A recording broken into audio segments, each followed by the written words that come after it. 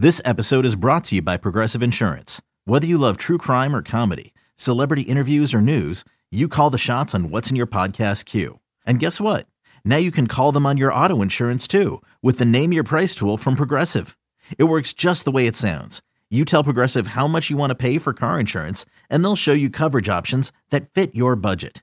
Get your quote today at Progressive.com to join the over 28 million drivers who trust Progressive. Progressive Casualty Insurance Company and Affiliates. Price and coverage match limited by state law. Blitz is defined as a sudden, savage attack. It is indeed all this. The effect is sure. The premise is simple. It's a basic, primal confrontation, man to man. No excuses are offered.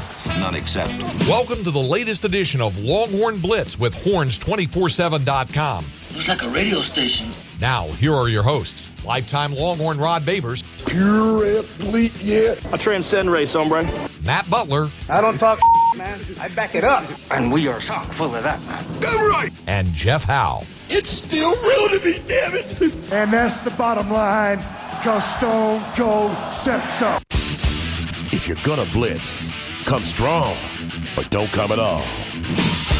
Coming strong with another edition of Longhorn Blitz with Horns 24/7. I am Jeff Howe, and it's hard to believe, but this is our last off-season podcast, our last preseason podcast, because our next show, it'll be game week, Texas and UTEP, and we now know that game will be a 7 o'clock start September 12th at DKR. It's on the Longhorn Network, which I'm going to go ahead and guess is the way that just about everybody listening to this podcast is going to view the UTEP game, considering the seating restrictions at the stadium this year due to the pandemic. Nevertheless, we march along. Let me bring in the rest of the team. He is the master of the soundboard, the drop machine extraordinaire, our lead research analyst here on Longhorn Blitz. He is Matt Butler. How are you, sir? Doing pretty well, man. How about yourself? I'm good. And lifetime Longhorn 2002 UT All-American, 2002 semifinalist for the Jim Thorpe Award, fourth-round draft choice of the New York Giants in 2003. Spent his NFL career with the Giants, Lions, Bears, Bucks, Broncos, and a year with the Hamilton Tiger Cats in the CFL. When he was done with football, he got himself back to Austin, Texas in the 40 acres, where he earned his degree. Whenever that T-ring comes in, we will make sure he wears it proudly. Nevertheless, he is a card-carrying member of DBU. And when you get that All-American honor recognized by the NCAA, they make sure you get one of those black cards. Number 21 in your program, number 1 in your hearts. He is our lockdown corner here on Longhorn Blitz, Mr. Rod Babers. Thanks for the intro as always, brother. I appreciate it. How you doing? I'm good. I just tried not to butcher the intro. If I can get through that without getting tongue-tied, then I feel like we're off to a good start. Want to remind everybody to search this podcast anywhere you get your podcasts, whatever platform you're using to get podcasts these days. Apple Podcast, Stitcher, Spotify, Longhorn Blitz is on all those platforms. Just search Horns 24/7 Podcasts. Don't forget to like us and leave us a 5-star review. That's how we keep this thing rocking and rolling.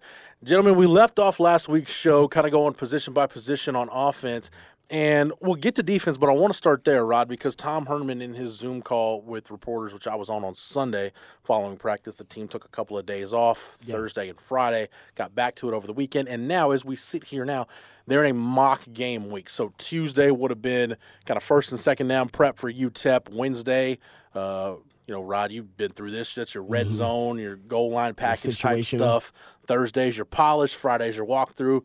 And then what Tom Herman said is Saturday they'll go through a mock game, which he'll just go through multiple situations, coming off the goal line, short field, etc., all that fun stuff. And that's going to be interesting too, because I would imagine due to numbers, due to injury concerns, I would imagine Texas and a lot of other programs across the country probably haven't repped special teams, done a lot of live special teams reps. No doubt. So I'd imagine as much special teams walkthrough as you can get at this point is probably key. But, Rod, something Tom Herman said in that Zoom call really was ringing in my ears, because it's something you and I have talked about, people that have listened to the Blitz, some of the feedback we've gotten on this podcast, some of the stuff I've written in Horns 24/7. It's like, I think you guys are overblowing this wide receiver position thing. I think you guys are overblowing it. My point of contention, Rod, and you've had a similar point, is, look, is there talent there? Yeah, we all agree there's talent. It's Texas. It's just not proven talent. Yep. Tom Herman comes out and says, because I asked him about 11 personnel and kind of why, just kind of reiterate why he likes 11 personnel. Did he get offended? No. No, he actually gave a real good answer. He's like, he likes 11 personnel because, as we've talked about with the pro spread, the tight end is the position that really ties the two together. It ties your pro style elements, having a guy that can be an inline tight end, but the versatility of that position, if he's a guy that can be an H-back, can flex, can be in the slot, you can even split him out wide at times, really adds to the spread part of the pro spread. And we talked about that a lot, but I asked him about, the crux of my question was, whenever you decide to go off into different personnel groupings, whether it's 21 or 20 or 10 or whatever, is that dictated week to week based on opponents and matchups, or is that you looking at your own personnel and saying, no, this is what we need to do based on strengths? And he said they haven't worked with 10 personnel yet. This is Tom Herman in a press conference. So, again, I'm not calling Tom Herman a liar or saying you need to take this to the bank. I'm saying it's a press conference quote, so take it for what it's worth. He said they haven't worked much 10 personnel, but he said they did work 12 personnel. We know they did it in the second scrimmage. And he said they have worked 12 personnel, one running back, two tight ends, because of depth issues at wide receiver. They've had some guys out. Mm-hmm. But he also said due to productivity. And the word productivity is what really caught my attention because he didn't specifically say the tight ends have been that good or the wide receivers have been that bad. Rod, I'm guessing if the head coach is talking about productivity, it's probably a little bit of both. Maybe that tight end group is giving him more than what he thought they would. And maybe that wide receiver group, specifically the outside receivers, maybe they're just not giving him what he thought they would. Yeah, that's a good point. I don't know which one, or like you said, maybe it's both. I think that with Mike Yurcich, I think overall it just might be the influence of Mike Yurcich on the offense. Mike Yurcich, just the time you go look at it, the time that he had at Oklahoma State, he loves a lot of multiplicity within the offense. He likes to have different personnel packages, personnel groupings. I was even talking yesterday to BK and KD on the show. I mean, remember the diamond formation that Oklahoma State pulled out with Mike Yurcich? They were doing that in 2018. I think they were still using the diamond formation, but they used it way back in 2014, 2015. Three running backs in the backfield, two tailbacks with the cowboy back in the diamond formation. And that's just I think the nature of Mike Yurcich from what I've seen. Now I know that he also can be more rigid about 11 personnel, but I think with Texas it just makes more sense with the uncertainty at wide receiver and I think you should start in the backfield. I actually think the 12 personnel thing that's great, but that's new to me. I don't necessarily see the tight end position being that productive. If he ends up being really, really productive, that's really, really good. But I don't want them to force that. I'd like that to be a complementary element. I think you need to break out more two-back sets. So I know he said they haven't used 10 personnel. They should, because you need Jake Smith and Jordan Whittington on the field at the same time. So if he's not doing that, then they ain't doing it right. And if they're not using two back sets, they're not doing it right because those are your strengths. Your two H's with Jordan Whittington and Jake Smith, and your backfield with Bijan Robinson, Keontae Ingram, Rojo. Those are your strengths. You're going to start piling tight ends on the field, and you could just have a power running game and do it that way. And I don't know. Maybe that's good, but that's not the pro spread that we've seen. And adding Yurcich to the mix, I don't necessarily see that being the direction they're going to go to, a kind of Stanford offense. More pro than spread. Well, let me put this out on the table real quick. So we talk about the diamond formation. I think the diamond formation in the Big 12, the first program we really saw make use of the diamond formation was Oklahoma. But at the time, think about what Oklahoma had. They had guys. You had a guy like a Dimitri Flowers or an Aaron Ripkowski. You had that guy Trey Millard. You had that guy who was really that kind of the new age fullback, right? He's an H-back. He can play inline tight end if you wanted to, but he can really do so many different things. Really kind of like almost like the Joe Gibbs, right, old school H-back is what I thought of some of those Oklahoma backs in the early part of the last decade. Mark Andrews became it. Right, and Tom Herman, I'm glad you brought up Mark Andrews, Matt, because Tom Herman specifically mentioned OU early in Lincoln Riley's tenure, they were running a lot of 12 personnel with Dimitri Flowers and Mark Andrews. So like you said, Rod, throw that in with Mike Yurcich, his history with the diamond formation. I know we're just talking about one formation, but just stay with me here, listeners. I'm just going to make this point and then move on. He talked about Oklahoma doing it with Demetri Flowers and Mark Andrews. The question here, Rod, is does Texas have anybody on the roster right now that can be what Mark Andrews and Demetri Flowers were at Oklahoma? I don't know. No. I don't think so, and I don't know that even by the end of the year, if guys hit their ceiling, I don't know that you're going to get that. I think it would be a risk for them to try to force that issue. Like I said, those should be complementary pieces of the offense. Two tight ends, that's great as a complementary piece. It's great. Like if you're the Bucs, and the Bucs are going to be a 12 personnel package team for most of the year. That's what Bruce Arians said. Yeah, because they have O.J. Howard, they got Gronk now, and I forgot they got another tight end. They still have Brate. Yeah, they got like 3 really, really good tight ends, right? So if you just build your offense around what the strengths are, I don't know why they're trying to force feed this thing. We know the H position is going to be really, really productive. It always is. I think your backfield is probably as talented as it's been since, you got to go back to mid-2000s when the backfield was this talented. And your offensive line actually is one of the better offensive lines you've had here in the last 10 years. That's how you build the offense. Doing it any other way, you're working harder, not smarter. Go ahead then.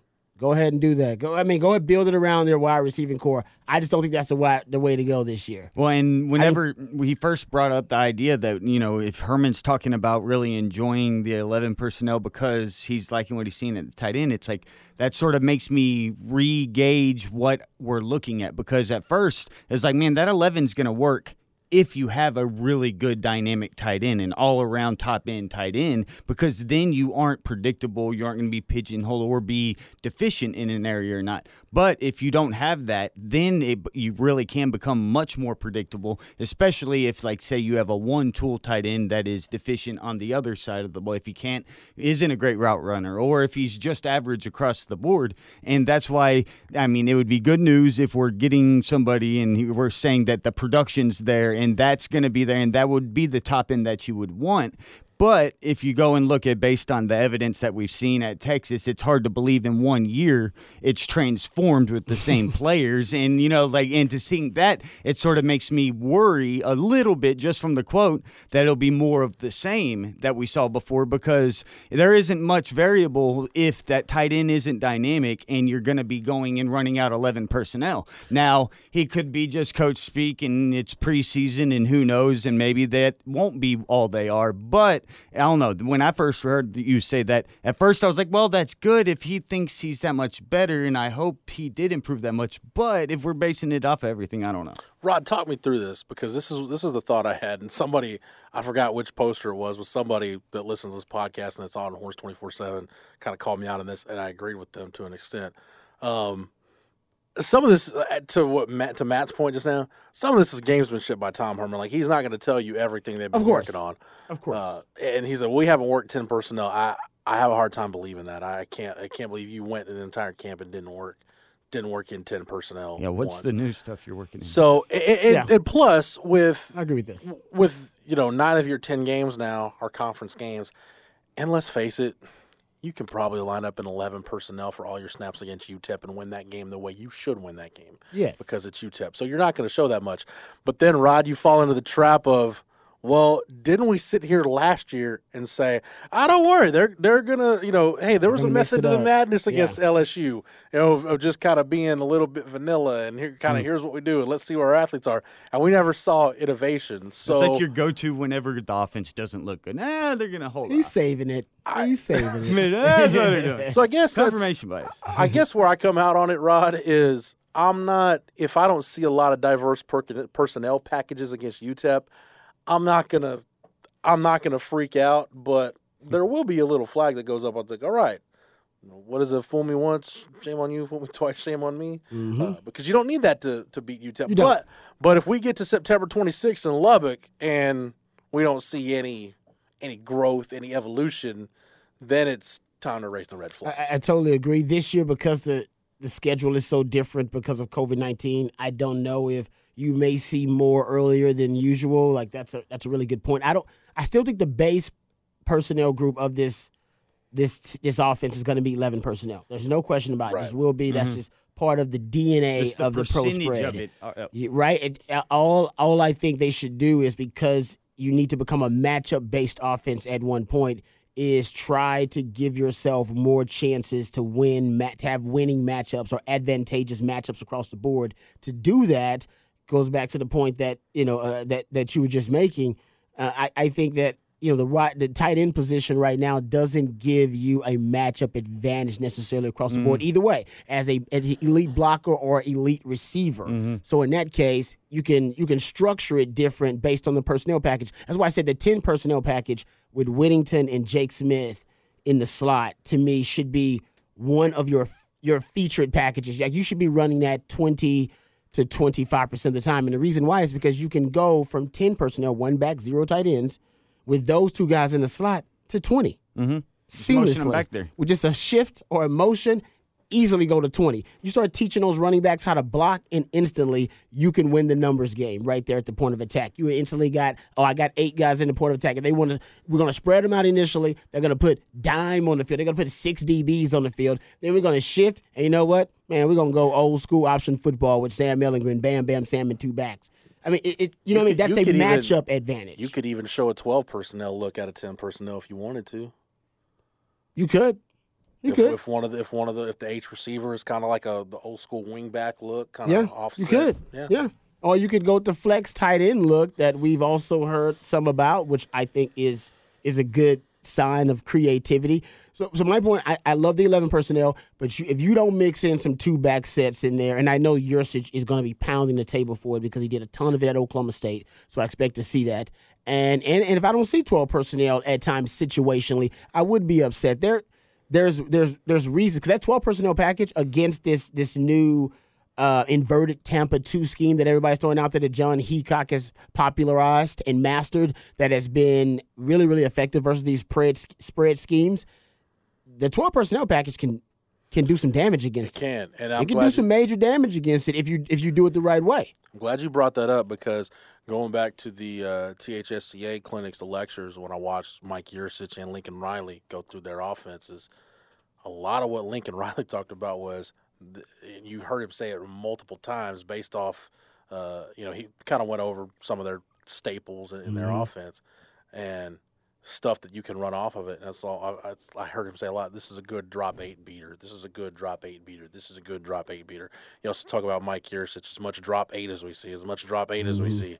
So yeah, there you are seeing a lot of defensive innovation in this league, Rod. But at some point, these offensive minds are going to catch up to it. They're just too damn good. They're just too good. Well, and that's a big part of the modern game in football, and you see it in basketball all the time. Yesterday, hearing Brad Stevens in one of those Wired things coming out of the timeout, he's like, guys, the defense is going to tell you where the ball goes. He's like, just go out there and flow, and they're going to dictate what happens and where the right decision is. And that's what sort of you're talking about, Rod, with the idea of being malleable, and just if you're open to being able to go and move from your 11 to, say, you're going 10 or to 12 or vice versa, start their show to come back to your base of 11. Either way, as long as you have the potential to be malleable, to be able to adjust to the defense and what they're doing, then you have that nice mismatch advantage that can always be in your favor. If you get stuck into what you like because you love the 11 personnel, or you like the personnel that's specifically on the field in that grouping,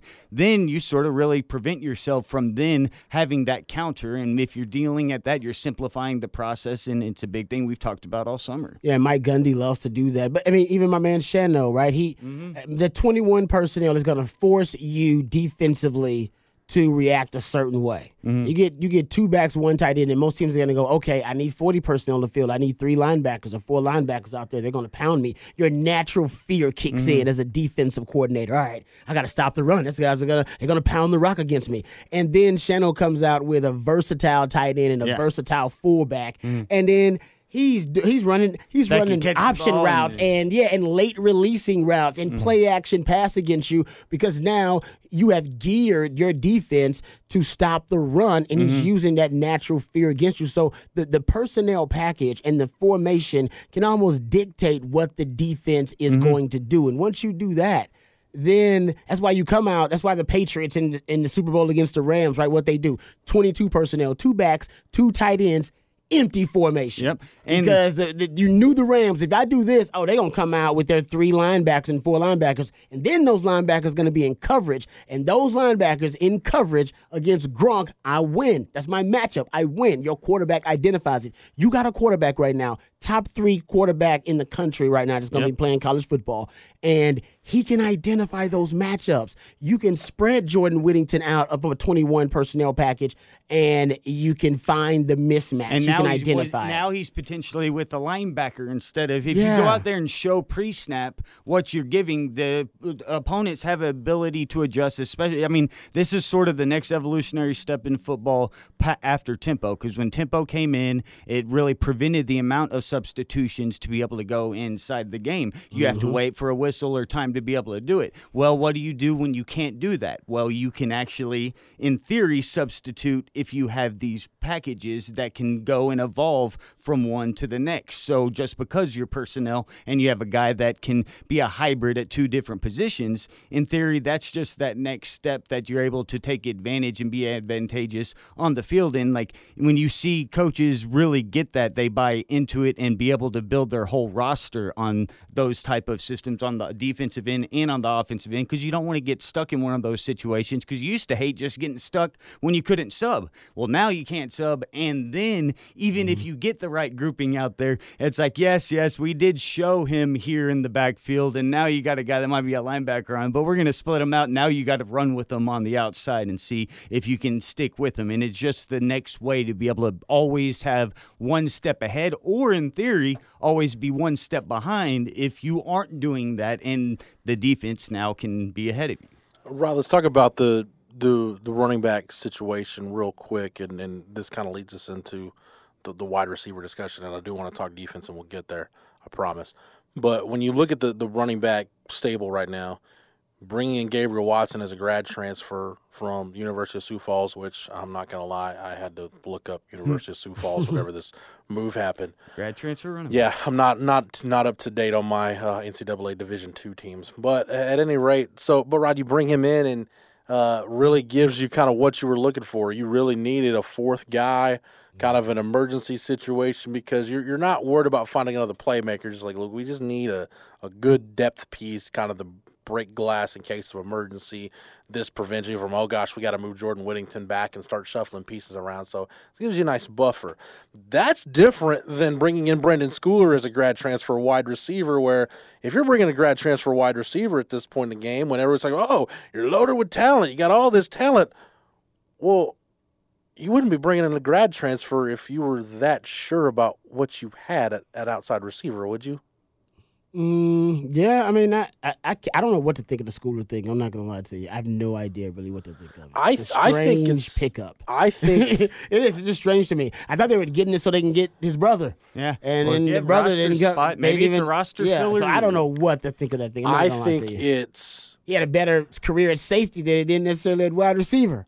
In Oregon, they switched to wide receiver. I think it's 2 things. I think one, outside of Tariq Black and Jake Smith, I don't know that anybody at receiver had a great camp or a breakout camp or just is making the staff feel really good about that situation right now. The guy that got hurt.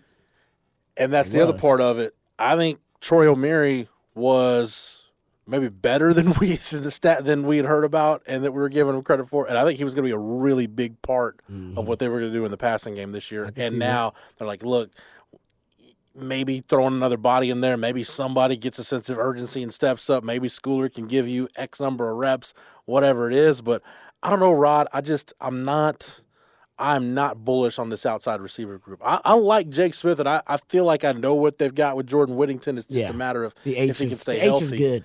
But H is good. Man, Tariq Black's got injury history, and Brendan Eagles, we know he went through that deal this summer where he talked about not playing, and Josh Moore coming off the suspension, and even then he had the injury as a freshman. There's your list of things you can bank on at outside receiver now is very small. Yeah, I think Sam's maturity and Sam's growth as a pocket passing threat. Early on, of course, Bam Bam Sam, was the featured skill set that everybody saw with Sam, but I think last year you saw a lot of those NFL throws that you want to see from him.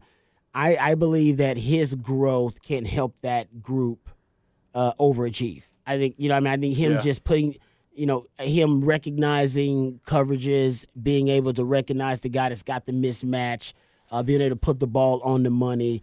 His deep ball is one of the best deep balls in the country. I think that is going to be the key for that wide receiver group. And hopefully the Yurcich scheme, the Yurcich interpretation of the pro spread, the cover version of it, will scheme guys open. Last year, really not just last year, since 2017, since Tom Herman got here, and the offense has gradually improved. One of my biggest criticisms is the wide receivers are pretty much put on an island to just get yourself open. They don't scheme these guys open with a lot of bunch formations. There's not a lot of pre-snap movement for these guys. They don't flex them. Not a lot of minus splits. Even the route tree, as you've discussed plenty of times, Jeff, it's pretty bare. It's pretty bare, and there are just a few routes. It has been, yeah. Yeah, it's not very creative. They don't run these guys. Against LSU, you'd always see a guy with a minus split to the opposite side, and then he would run a route, and he end up on the other hash mark, on the other sideline from the opposite hash or where he lined up. Just very creative stuff, and you don't see a lot of that, and I think with Yurcich, you're going to see more of that. That also can help the wide receivers, too. I think that's the biggest part of it is now you can't rely – it was almost a gift and a curse with guys like Colin Johnson and Devin Duvernay and even little Jordan Humphrey, where those guys can win so many one-on-ones. You don't have to worry about scheming open. Well, now you can't lean on that. Agreed. At this point. Now you've got to. Yeah, part of it's equal parts, right? I do agree with you, Rod. It's going to be, instead of your skill guys being there to support your quarterback, it's going to be your veteran quarterback now has to lift up the pieces around him, but also. This new offensive staff you put together, it's time for you to start scheming guys open and coming up with some things to help your wide receivers out. I agree. And that's exactly what, you brought up Yurcich in his past, but when you look at just the way the roster lays out and you look at the coaches, if you were to design a situation, it's like, well, we need to get a little inflated production from a deficient area. Well, right now, that's the right system because, if you're talking about what was done before, you had good guys that are solid, and if you're at Texas, you expect them to win. But when you go get a guy like Herman, you're getting him for the X's and the O's and the scheming and to be able to help and sort of eliminate a lot of the stuff that makes you just be simple. And if you're just out there being like, we're better than y'all, we're going to go beat it, we don't care. It's like a lot of people can coach that way. Yep. But and that's why Texas at times got into lulls or had issues that just didn't reach the ceiling. And when you can bring in a guy like Yurcich, and then, Brennan Eagles, at least the amount of snaps he had, and then you saw certain guys on the outside get a few reps late in the season. So when in regards to college football, returning production, it isn't that drastic. But when you look in context to what Texas lost and the type of players they lost, it's like, oh man, that's really overwhelming. But almost year to year, you'll see, no matter where you are or what team,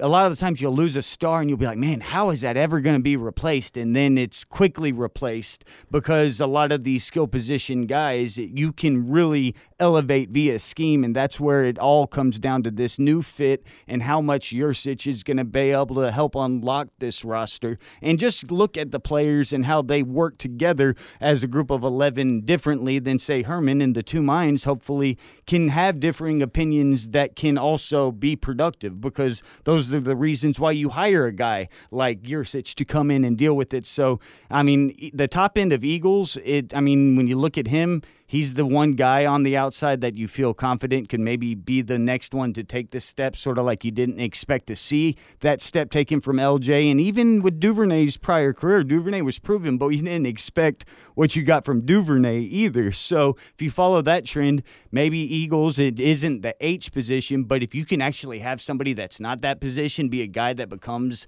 a weapon or becomes weaponized via scheme, it can really make your offense a lot more dynamic than expected.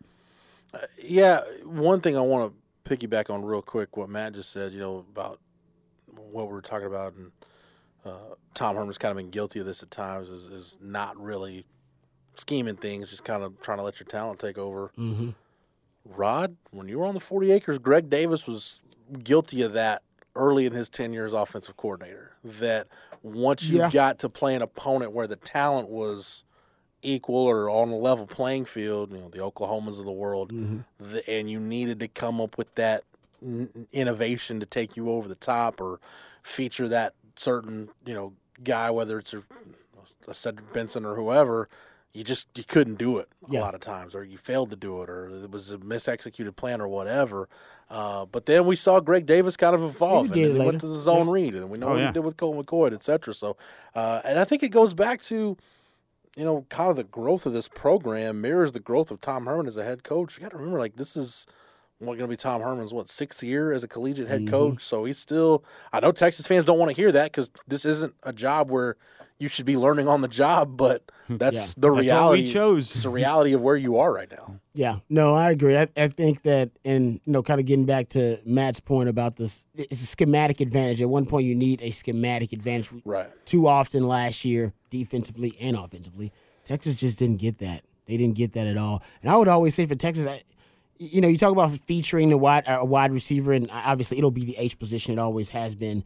But remember last year, you played teams like K-State, Iowa State, hell, even Oklahoma, of course, with CeeDee Lamb, who can't hide. You can't hide CeeDee Lamb on a freaking football field. Right. Yet Lincoln Riley would.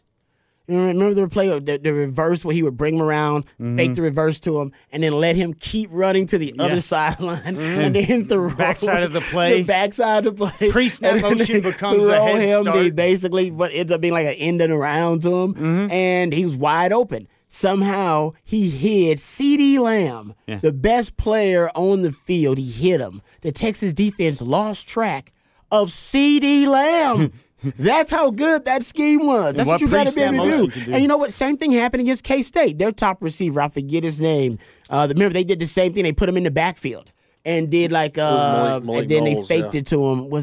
It wasn't Huber or Zuber. Malik Knowles. Huh? No, it was. You talking about the game this last number 4, year, right? Yeah. And Iowa State did the same thing with their top receiver. They did. They did a version of it, the same thing. They basically put him in the backfield, lined him up, and then ran him on an end around, basically kind of a reverse, and he kept going. I forget exactly how the play was diagrammed, but you get my point. Yeah. They're hiding their best receiver, the guy that defense is supposed to keep up with. That's what a really, really good play will do. Yeah, it's so layered really that good play 2, 3, designers 4 and play callers can do. Yeah, it's a multi-layered, multifactorial play. We see it in the NFL all the time. Like, how many times do you watch a Chiefs game? You're like, how the hell did Tyreek Hill get that? How the hell Tyreek Hill get one-on-one with that guy? How do you lose the fastest man in the league? Why is a linebacker on Alvin Kamara? That's crazy. It just happens.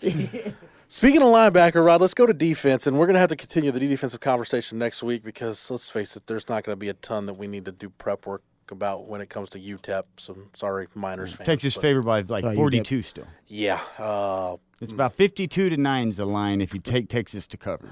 Yeah, so we'll get into it a little bit, and it'll be more kind of big picture Texas next week as we've been doing these last few shows. But, Rod, when you look at this defense, let's start. The easiest place for me to start is the defensive line. And even though Marcus Bimba opts out, that defensive line hasn't really skipped a beat. Jacoby Jones has reportedly had a good camp. Moro Ojomo still hanging around. Vernon Broughton and Alfred Collins have been the talk of camp. It's funny, you talk about how good the defensive line has been, and through camp, it's like you haven't really heard about not Tavondre Sweat. You have heard about Tavondre Sweat, but haven't really heard a ton about Keandre Coburn or Taquan Graham. They're just kind of there doing their thing. And this goes back to what we talk about on the show a lot. By now you should realize, and this goes to talking about scheme on defense. I think whereas sometimes you need to do that extra innovation on offense to give you a lift, I think at times that extra innovation or attempt to on defense can really hurt you if you're getting guys out of position, as we saw at times last season. But I think just to switch the 4-man front and the nature of how Chris Ash wants to attack offenses, just by letting guys pin their ears back, letting guys be one-gap penetrators, asking guys to do less two-gapping. Rod, I'm at the point with this defensive line right now, as deep and as talented as it is, if we get to the end of the year and this Texas defensive line, you can't look at it and say it is unequivocally the best defensive line in the Big 12, then something along the way went wrong. Yeah, especially with the those young war daddies seem to be coming along, like you said, ahead of schedule. And Joseph Osai, I know he's playing the jack, but when I think about that D-line now, I can't help but think about him as a part of it, pass rushing and run stuffing. And Taquan Graham and all the things I've heard about Taquan Graham in the offseason and how he's transformed his body and become kind of a player on that defensive line that can play outside or play inside for you. So I love everything I'm hearing about the D-line. I think it's going to be a strength in the end. Thank God you got some really good young interior defensive linemen because I'm worried about the linebacking core. And I think that D-line will be able to keep those linebackers clean enough for them to make plays. DeMarvio and Overshown, I'm worried about him being able to, to fight off blockers. He won't have to do that as much because that defensive line is going to be boss hogging up front. Let's shelve linebacker for just a second because I think it's when you hear Chris Ash talk about how he envisions this defense, and Rod, it makes sense in a 4-down press quarter scheme. You would focus more on your defensive line, making sure you're getting what you need at the point of attack, and then also focusing on coverage on the back end. This secondary is proven to be, and again, we thought this last year about this group. Like if guys, we said in the preseason, like if this secondary stays healthy, it could be one of the better secondaries in the conference. It just didn't stay healthy. Guys were always hurt. You're running guys in and out. Yep. But now they're legitimately too deep at both corner spots. And I tend to think, Rod, for the opener, you'll probably get Josh Thompson and Deshaun Jameson starting at corner. But that's very strange. But I don't think it's going to matter. Interesting. At the end of the day, I mean, though, if you're a corner, if you're no, I'm not. No, it's just it's interesting. If you're a guy like Jahdae Barron or Keaton Crawford, one of those other corners, you're gonna have to get your reps on special teams because between Thompson, Jameson, Jalen Green, and Kenyatta Watson, there are going to be a lot of reps for other corners. Those four guys are going to play a lot. I think you'll see, assuming I'm projecting this thing correctly, Jalen Green and Kenyatta Watson are going to play a lot. Yeah. So, and that's the thing, Rob. That's you can speak to this though at this point, and guys respond differently to motivational tactics by coaches and how you play when you've got depth where you've got four guys that you feel are on a pretty equal playing field.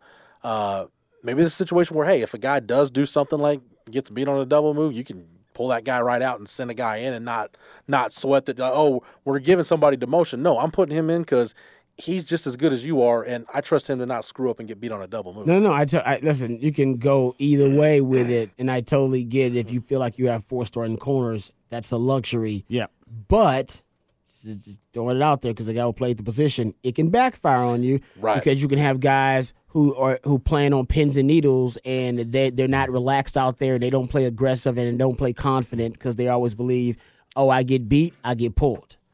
You know what I mean? So, or you can get guys that are competing like hell because they're thinking, I got to play my best every rep because I know there's a guy right behind me. It all depends on the mindset of the guy you got there. So as a coach, that's what you got to figure out. Some guys, they may not respond necessarily to that tactic. Yeah, right. and it's a luxury to have, especially in just the modern tempo-based world where, you still want to have your two DBs, but to expect 100% snaps and no injuries is almost impossible throughout the year. So it'd be really interesting to see how these guys specifically work their tool-wise for their D coordinator. Certain DBs or certain cornerbacks may be better in certain type of matchups or speed-based or guys, what you're facing to where it can make the options be more for the defense. Now, who knows if the players are all on the same page, understand how well they work together, because certain positions, certain sports, it's all different across the board. But if that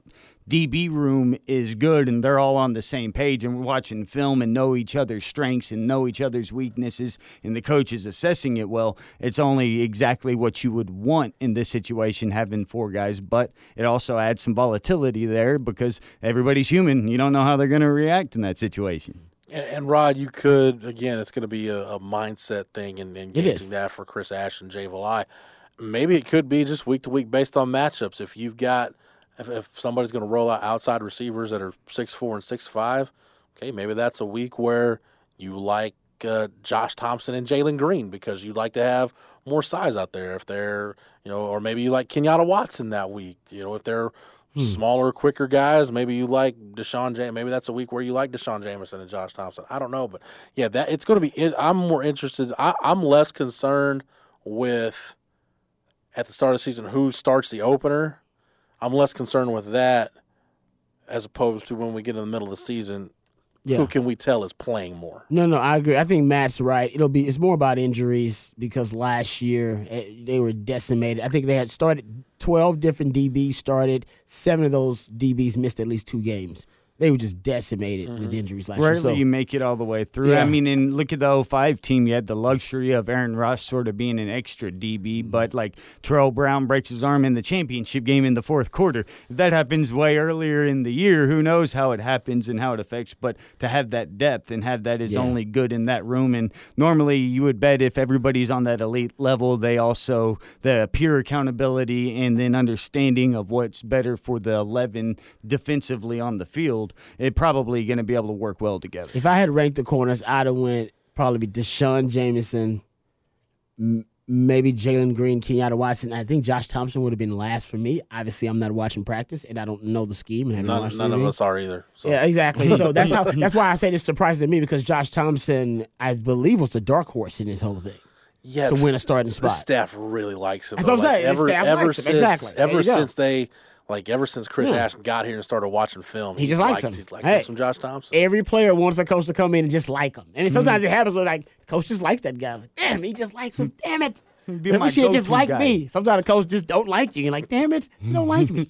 And you know you get a new boss and you're like, oh, man. Sometimes your boss likes you. Sometimes your boss doesn't. Like, go back to your secondary, Rod, going from 2000 to 2001. Like Ahmad Brooks kind of lost a job in 2000. That's exactly right. Dwayne Akina comes in and he loves him some Ahmad Brooks. Loves him some Brooks. And Dakari Pearson, who's a freshman All-American, you know what I mean? He's the one that's fighting for playing time. And it's like, what? But it's a luxury, but you're right. I mean, sometimes your technique or your philosophy just favors another person's mentality. Yeah. Mm-hmm. And speaking of defensive back depth, I mean, to Matt's point about injuries, like everyone's like, oh my gosh, B.J. Foster's not going to start. He's a backup safety. Like, they're going to find a way to get B.J. Foster on the field. Like, it's going to work itself out. Like, we're not going to. I'll tell you what, if we get to like game 5 or 6 and we haven't seen B.J. Foster, it'll be way before then when we're all asking questions like, where is B.J. Foster and what is he doing?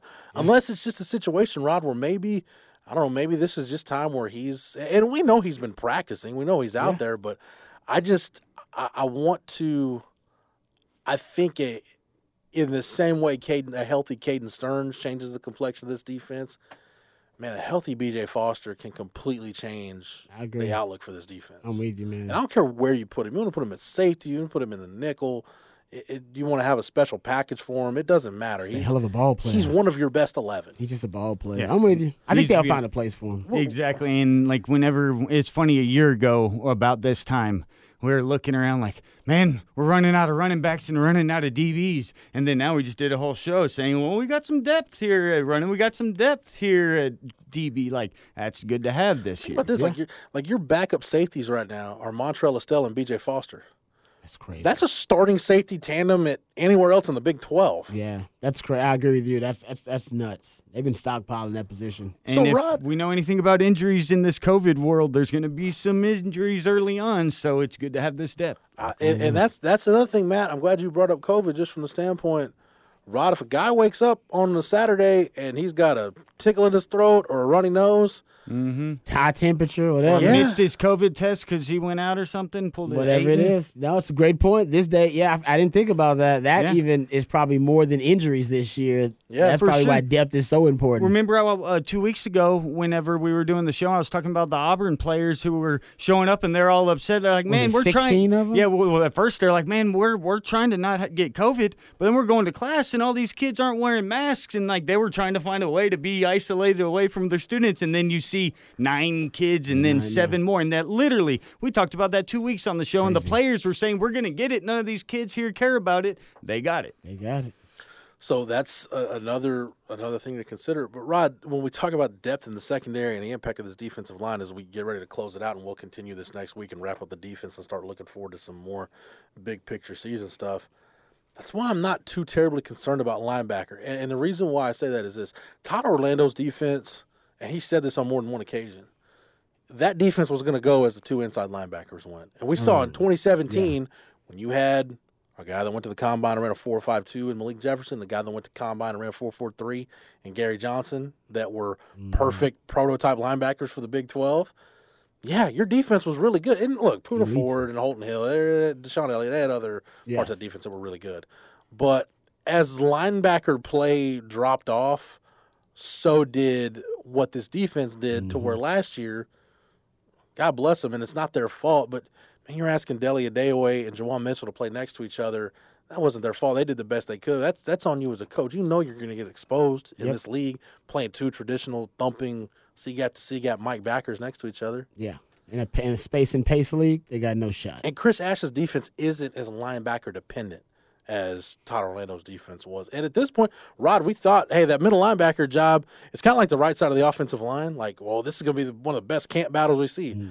Well, the right side of the offensive line, Willie Tyler opts out. Isaiah Hookfin hurts a shoulder. So Christian Jones, Denzel Okafor, guess what? You guys win. It's kind of like that Mike linebacker. Deli Adeoye hurts a shoulder. He's out for a couple of weeks. Well, I guess Jawan Mitchell wins that battle then. The guy. DeMarvio and Overshown, I think, could end up having a breakout year, though, at linebacker. That would be phenomenal. And we don't talk about nickel enough and associated with linebacker, but I do. When I'm talking about position groups, I group the nickel is essentially part of that group, like the H is a part of the wide receiving core and also a part of the backfield. It is. It'll spur. And Adam Mora, from all the reports, he's a stud. They're expecting big things from him too. So if Overshown and Adam Mora can have breakout seasons, I think that also will diffuse some of the anxiety about linebacker. To me, I think, Rod, this will be my closing comment. We'll pick this up next week. I think if you start having issues at linebacker, I think that's when Chris Ash starts to think outside the box and look at ideas like, okay, our linebackers just aren't cutting it. How do you sell B.J. Foster on a move to linebacker just to be able to play him at the second level? Agreed. Because if the guy that I have pegged at that position isn't getting it done, now I've just got to get my next best guy out there, and we'll figure out how all the pieces fit. Totally agree. You'll kill two birds with one stone. So that to me is the fail-safe at linebacker. If you don't like what you're getting, then you can pull the B.J. Foster card and figure out where to play it. I feel like we'll be talking about this again mid to late season. Yeah. We'll be revisiting this. Overshown and Foster linebacker. Yeah, both of them. I won that. Next week we'll get we'll finish up the defensive conversation, and gentlemen, we'll have a game to talk about next week. It's Texas and UTEP. The season opener is upon us, and we will do it on next week's show. Matt, thanks for everything, man. You're more than welcome. Rod B, appreciate the time and the knowledge. Anytime, brother. Anytime. Okay, picture this: it's Friday afternoon when a thought hits you. I can spend another weekend doing the same old whatever, or I can hop into my all-new Hyundai Santa Fe and hit the road. With available H-Track all-wheel drive and 3-row seating, my whole family can head deep into the wild. Conquer the weekend in the all-new Hyundai Santa Fe. Visit HyundaiUSA.com or call 562-314-4603 for more details. Hyundai, there's joy in every journey.